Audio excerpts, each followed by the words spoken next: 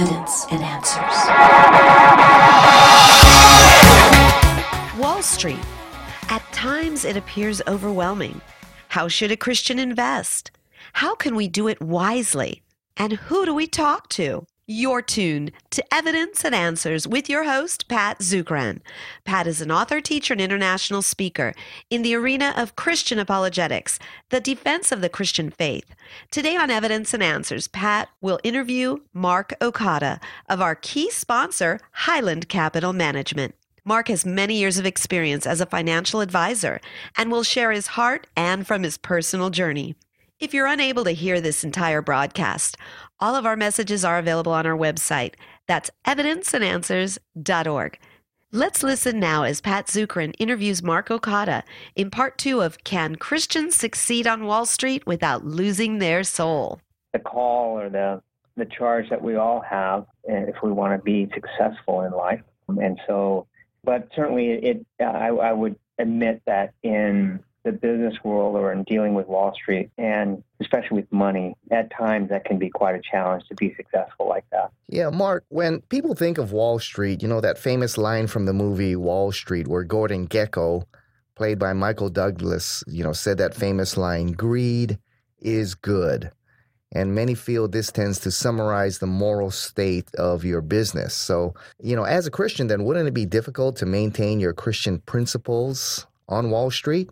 Well, I think anytime you are dealing with money, there are going to be pitfalls, and there's ample reasons for concern. I think Psalms 49 is a great psalm that, I should read every day, but it really is a great reminder of the pitfalls of trusting in money and wealth and having an attitude like Gordon Gekko that greed would be good. It certainly isn't. But I would tell you that I've been doing this for over 30 years now, and I think that there are ample ways that Christians can be a vibrant source of service in this business. I think there is a great calling for Christians to be on Wall Street and a huge opportunity, I really think. If we go back to that passage in Luke, there is a need, I think, in our business for humility, stewardship, hard work, excellence, certainly this idea of serving others. And when you talk about denying yourself and taking up your cross daily and losing your life for God, those are all the principles that I think Christians can apply within this industry to really make a difference for the Lord and for the kingdom. Yeah, Mark, you mentioned some pitfalls there. What are some common pitfalls that people in your industry tend to fall into? I can't speak to everyone else, but I can sure tell you about a lot of the mistakes that I've made personally over the years. And I think one of the biggest lessons that I've learned is really about my ego. Ego, it tells you that you're right and the market's wrong. Ego tells you that when things aren't fair, it's because of somebody else.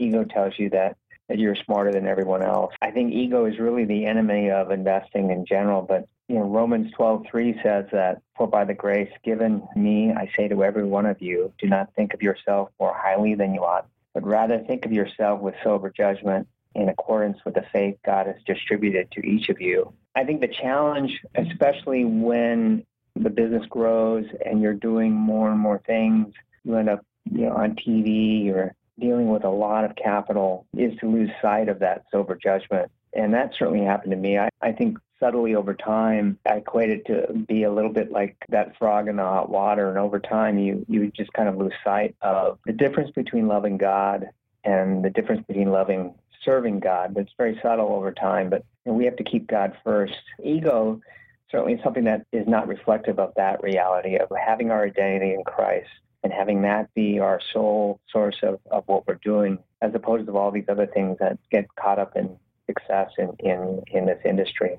Yeah, Mark, I would also think that compromise is also easy.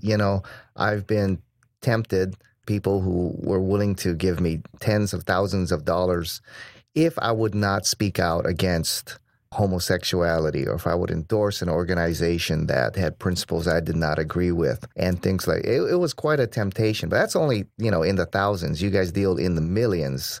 And I would think compromise is quite temptation there, isn't it?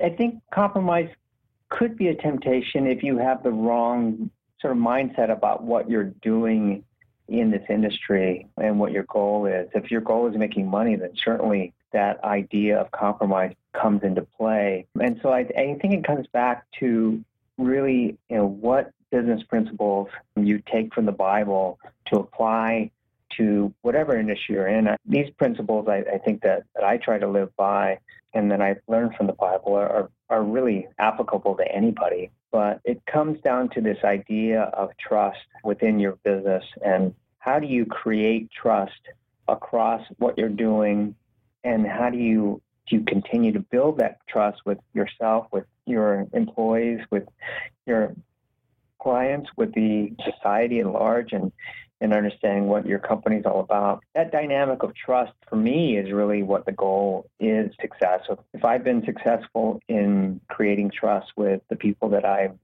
my family, or the people I meet, or the people whose life savings they've entrusted to our firm, I really see that as more of the goal. And so if that really is the goal, there are some very important building blocks of trust that would not be congruent with the idea of compromise. Yeah, Mark, let's talk about that a little bit. Trust, you say, is key in business. Now, why is that so critical, and how do we build that kind of trust? One of my favorite business books is by Stephen Covey. It's called The Speed of Trust, and I would recommend it to all of your listeners. But what the book talks about is how when you have trust in an organization, you become incredibly efficient. It really reduces the amount of friction within your company to make decisions, to be able to move within the markets. The difference between trust and mistrust is usually confidence versus suspicion. And we've certainly seen a lot of this in the markets, and certainly in the crisis and the post-crisis. But suspicion and companies that lack trust tend to have their dysfunctional environment. They have a toxic culture. There's a lot of micromanagement, hierarchy. They tend to be negatively incentivized in their systems by punishing people with downside. There's high conflict and inefficiency. And if you contrast that with high confidence companies, they tend to have transparency, alignment. There's tolerance. There's collaboration, creativity, joy. These are all, I think, biblical principles and things that are identified in the Christian life. But it comes down to trust. And when we talk about trust, I think some people, the misconception is that you'll either have it or not. But trust is really a process that involves three basic building blocks. One is character or integrity. The other is competency, our gifting. And the last would be alignment. For example, if you are a working, honest person, that's always a good thing. But if you're not very good at anything, you lack competency, then people really aren't going to trust you with things. If you're a hardworking person and let's say you're a doctor who's excellent at, let's say, cardiology, if you had a foot problem, you wouldn't go to that doctor because he's not aligned with what your needs are. So those three things of character, of competency, and alignment of interest are critical building blocks of trust. And, one of the things that I try to think about is, how am I building each of those three things with the people that I deal with on a daily basis, with my family, with myself, with the Lord, and then, culturally and certainly corporately. And when you find companies that are all about that, I think they have a massive competitive advantage in the marketplace. They tend to make decisions much quicker. They tend to be much more efficient at identifying both success and failure. And one of the great studies that I saw about investing in general is, and they looked at all the factors that really identify a manager's ability to consistently do better than the market. And it came down to one factor, Pat, and that is, what do you do with your losses?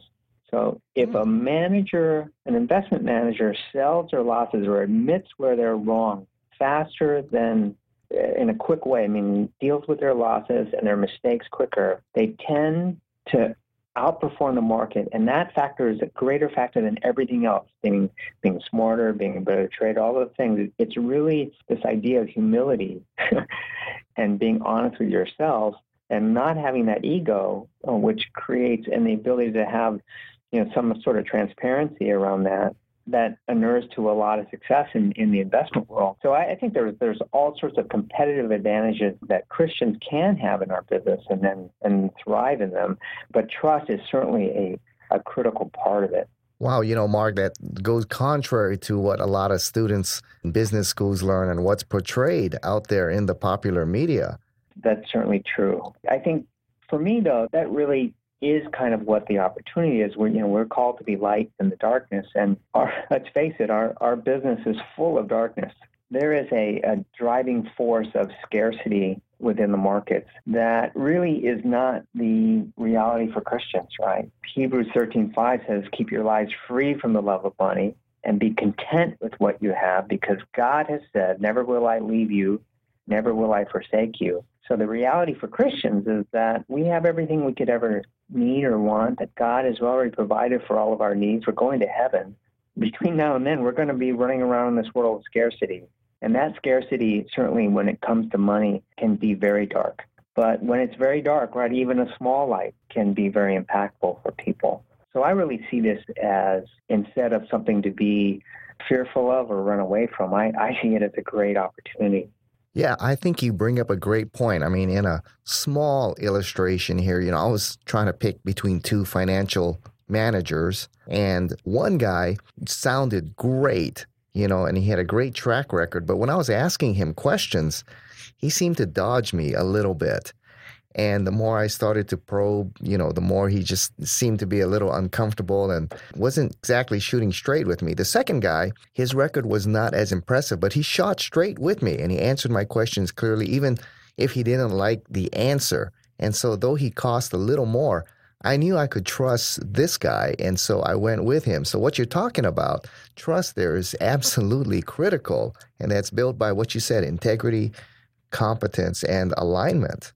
Sure, and imagine if that person had all three of them had a track record to go with it. Think of what a great opportunity that entity or that business would have of serving your needs and helping you with your savings and your retirement. Well, Mark, it said that fear and greed drive the market. Is this true? And is there anything different about how the Christian should approach the marketplace?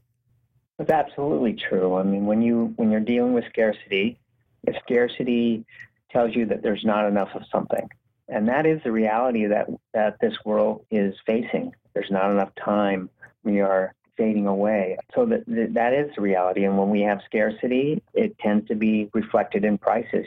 If there's only a certain amount of stock and everybody wants it, it's going up. If there's too much of it, it's going down. So scarcity and fear and greed are absolutely parts of this market. I think from the Christian perspective, if we go back to this idea of competency, what I find to be interesting and applicable here is fear and greed are emotions. And so much of that emotional impact can be incredibly powerful with people's capital, but it tends to be short-term in nature. It tends to not last for a time. And what happens is when we have these bouts of fear and greed, the markets will tend to come back to what fundamentals would dictate over time as that fear dissipates or that greed dissipates. And we can look back and look at thousands of examples over the market's history of times when fear is either overtaking it or greed is overtaking it, and seeing this idea of mean reversion or the market coming back to fundamentals over time. And I think that a Christian should be able to recognize at times when the market is overly fearful or overly greedy, and therefore position capital wisely based on fundamentals.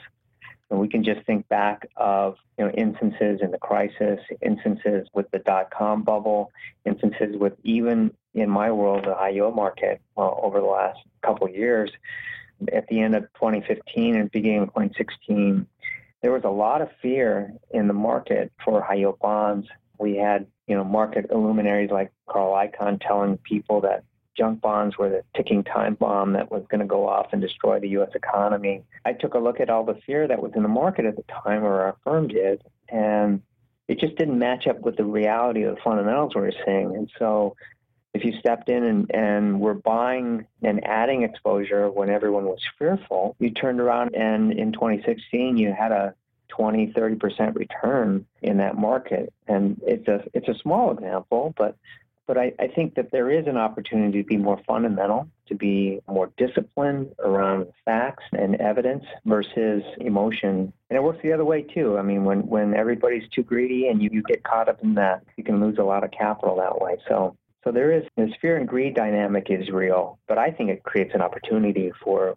well-disciplined, competent, managers, people that are, whatever you do, work at it with all your heart is working for the Lord and not human masters. I think applying that within the context of fear and greed is actually a competitive advantage.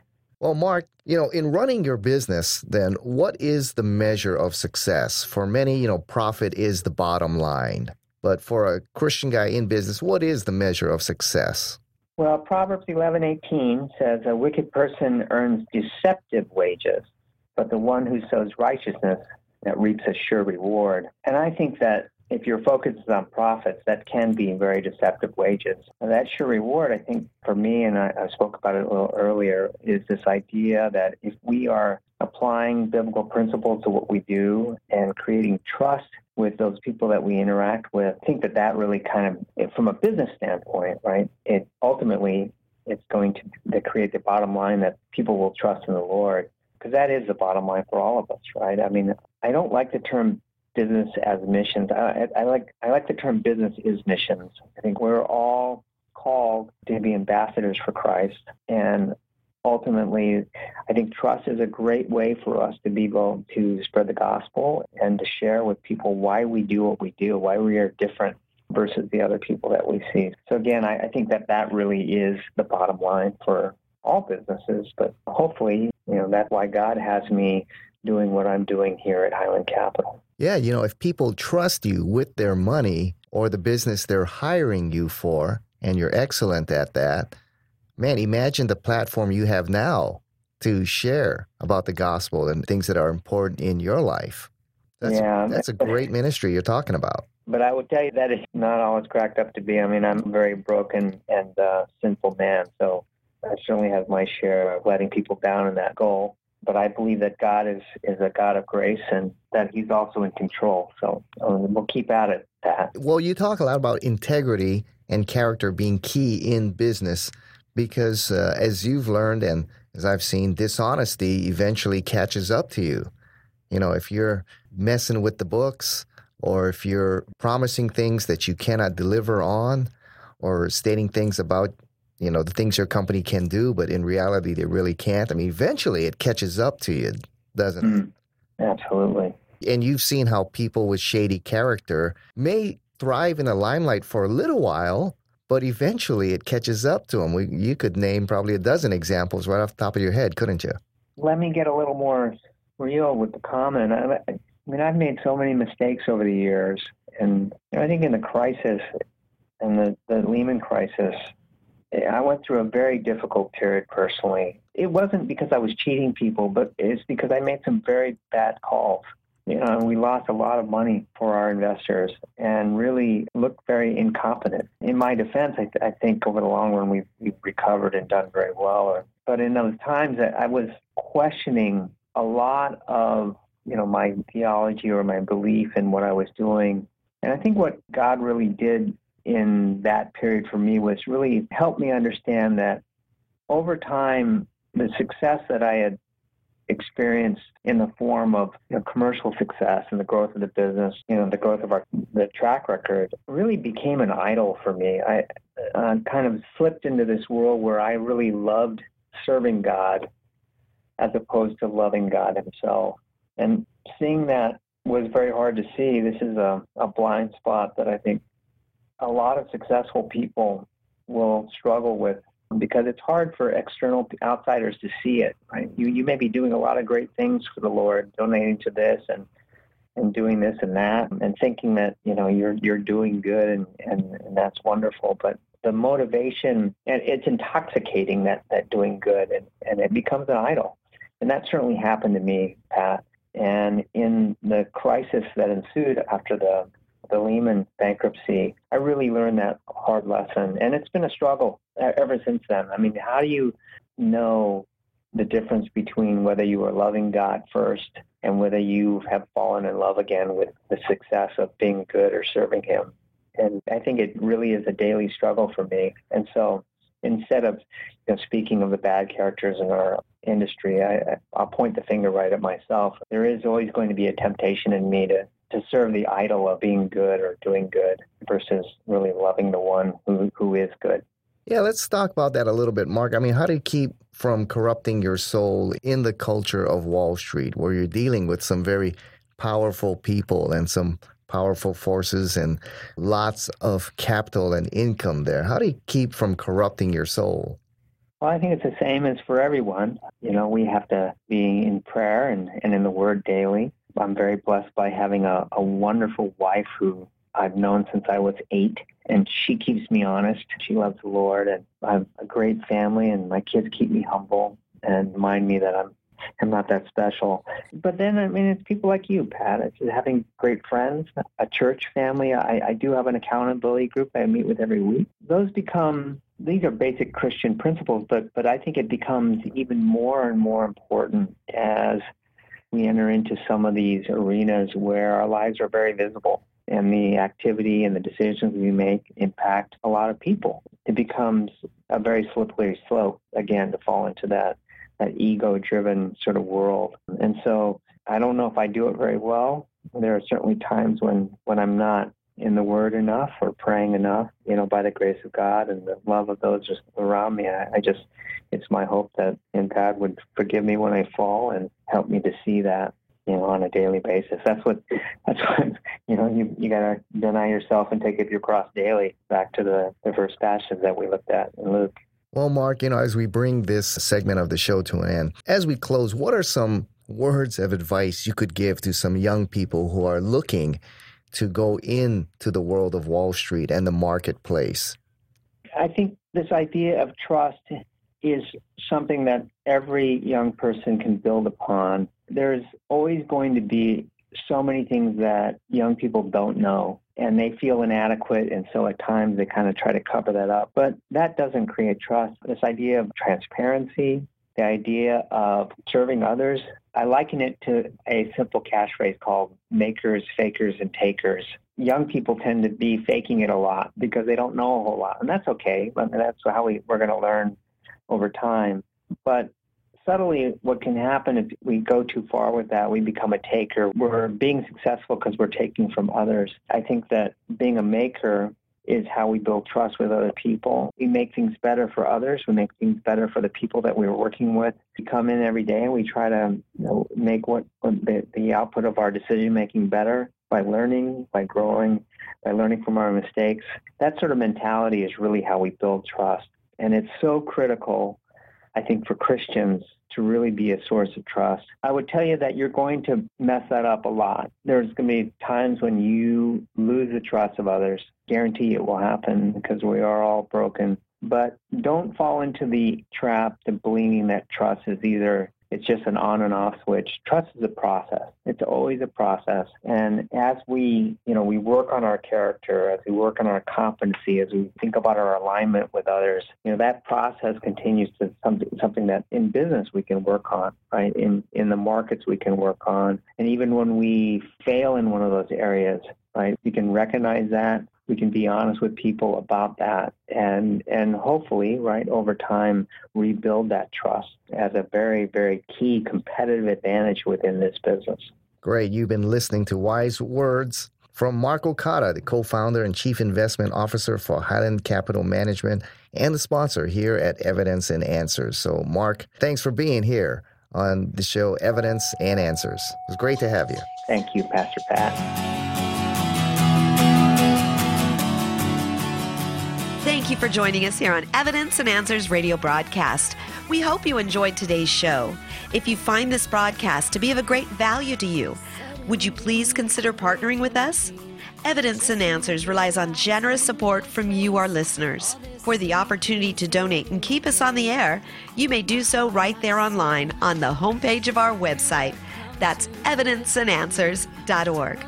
You'll find we have a wide variety of resources available to you, including articles, additional audio, and Pat's books. So be sure to share our website with your family, your friends, and of course, your church. Evidence and Answers is grateful for our key sponsor, Highland Capital Management, providing investors with alternative investment solutions. They've been in business for over 20 years. To learn more, visit them online at hcmg.com. mlp.com. Join us again next time on the air or online as we provide reasons for faith and hope right here on Evidence and Answers.